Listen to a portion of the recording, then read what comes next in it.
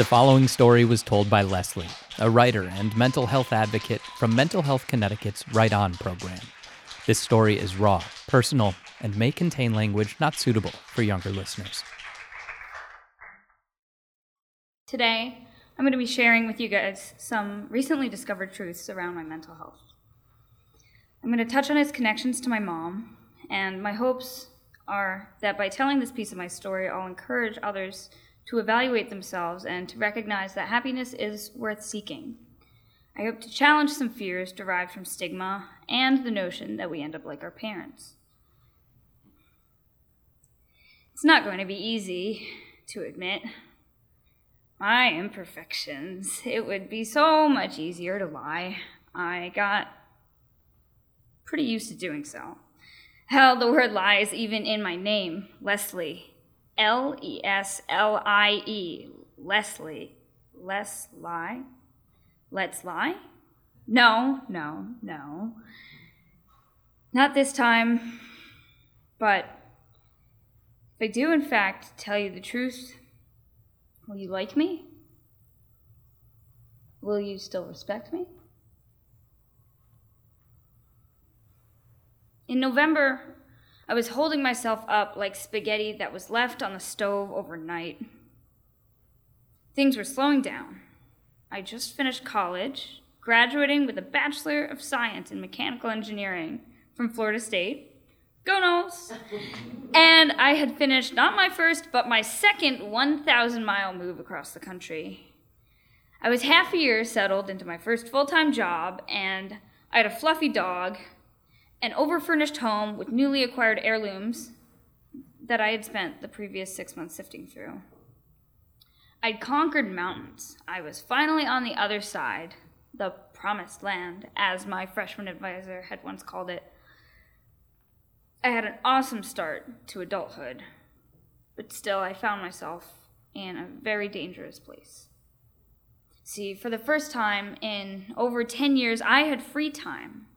And to most people, that sounds fresh, but to me, it's a scream. It means that I've got the pleasure of moving rapidly into my imagination, spinning the past and the future in circles and rating my life to them. It means carrying through the weeks with tension crippling my bones and that familiar stone sunken in my chest. Keeping busy is my best way to stay limber. When I run out of things on my to-do list, I lose care.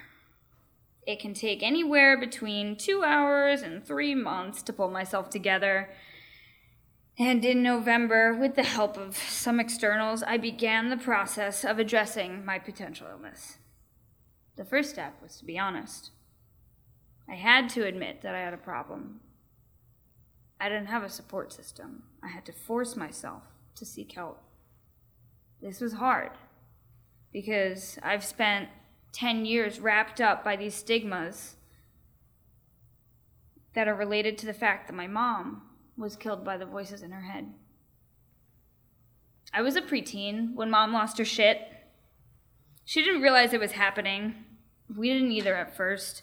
But by the summer of 2006, Sandy was a different person. She spent more and more time with delusions, and once we realized that it was just a mental illness, I didn't really understand why she was resistant to treatment. The day she was institutionalized, I tried to convince her to go voluntarily. I had no experience with debate, but my argument was that if I broke my leg, I would go to the hospital. No questions asked. Why was this any different? I watched it resonate in her eyes until another plane flew over and we had to stop talking because they could hear us. It wasn't safe. 12 years later, I find myself in a different boat with the same ocean. Like Mom, I'm resistant to psychiatric care. The medical side effects of psychotropic drugs are no joke, and I have been afraid to let part of myself go. But in November, it was the worst that it had ever been. So I started with therapy. I had to be honest. And I started questioning the derivatives and validity of my thoughts, my emotions. I tried to sort them, guess if the more potential parent is myself or some external disease. I was looking for patterns, some root cause. I found that removing myself from my anxiety and depression is one of the hardest things that I've ever tried to do. It's even harder than getting an engineering degree. And I didn't think that was possible, right? But in the process, I realized that these ailments aren't some external force. They're part of my being. So that's why it's hard to let them go. There's something sweet about pain. I can't love without it. The conditions that I carry have driven me to resilience as well, and success in school and my career. I've grown to love building structure out of chaos. Sometimes it's the only thing that satisfies me anymore. I identify with chaos, and if I let it go, the challenge disappears. I become normal, and that's just boring. At the same time, I can't accept that I let myself carry a frantic state for such substantial amounts of time. I know that time is precious because it's here and then it's not. In November, I realized that I had been blaming my mental state on the memory of Mom hanging by her collar between the attic and the hallway.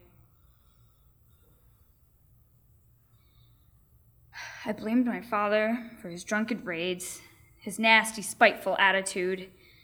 The malicious tone does wonders. I could give all the fault in the world to my parents, or my friends, or God, or some TV show that I used to watch, but doing so is just making excuses for myself. They're not going to do anything about it. Ultimately, my well-being is my responsibility. So, it's time to challenge and rebuild myself. I've been learning more and more that the narrative I tell myself can dictate my attitude. I need to focus on staying honest, present, positive, malleable, and I think that writing and reading and setting deliverable goals has been helping me get there. Just as my thoughts can become my words can become my thoughts. This can be good or bad, depending on the tone in which I set. I've found that describing ways in which I'm down can only perpetuate those feelings. But I have also found relief in putting those emotions to paper as a way to let them go, because I can review them later with a new perspective. Now, I know I've spiraled down with the stories that I tell myself, and I bet I can circle back up in a similar way with continued treatment and this positive voice. The other day was really stressful, but I came to some ease with learning a bit of piano. I choose to hold a hopeful tone because I have something to prove. I don't want to end up lost at sea like Mom. It comes up more than you would think. How did your mom die? A lump forms. I swallow. Should I tell you the truth or should I lie?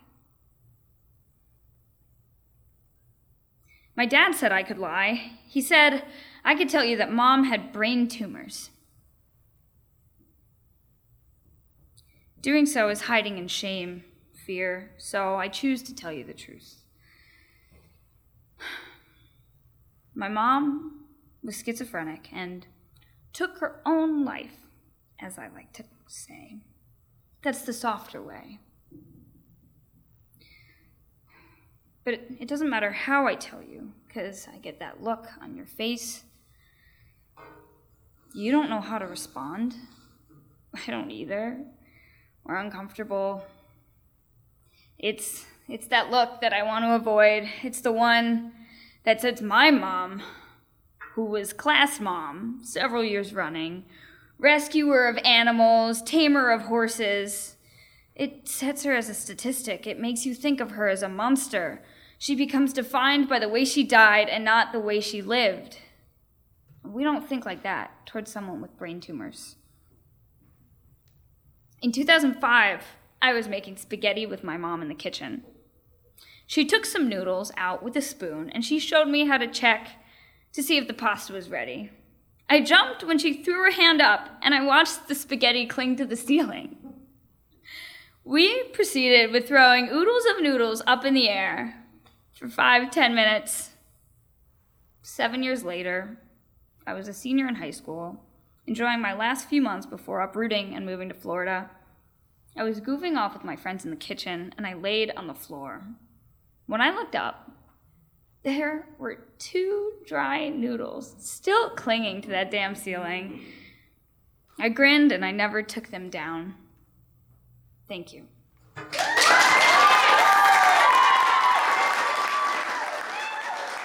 This story was recorded in front of a live audience at CT Improv's theater in Hartford, Connecticut. Want to hear more young adults find their voice and speak their truth? Go to mhconn.org/writeon.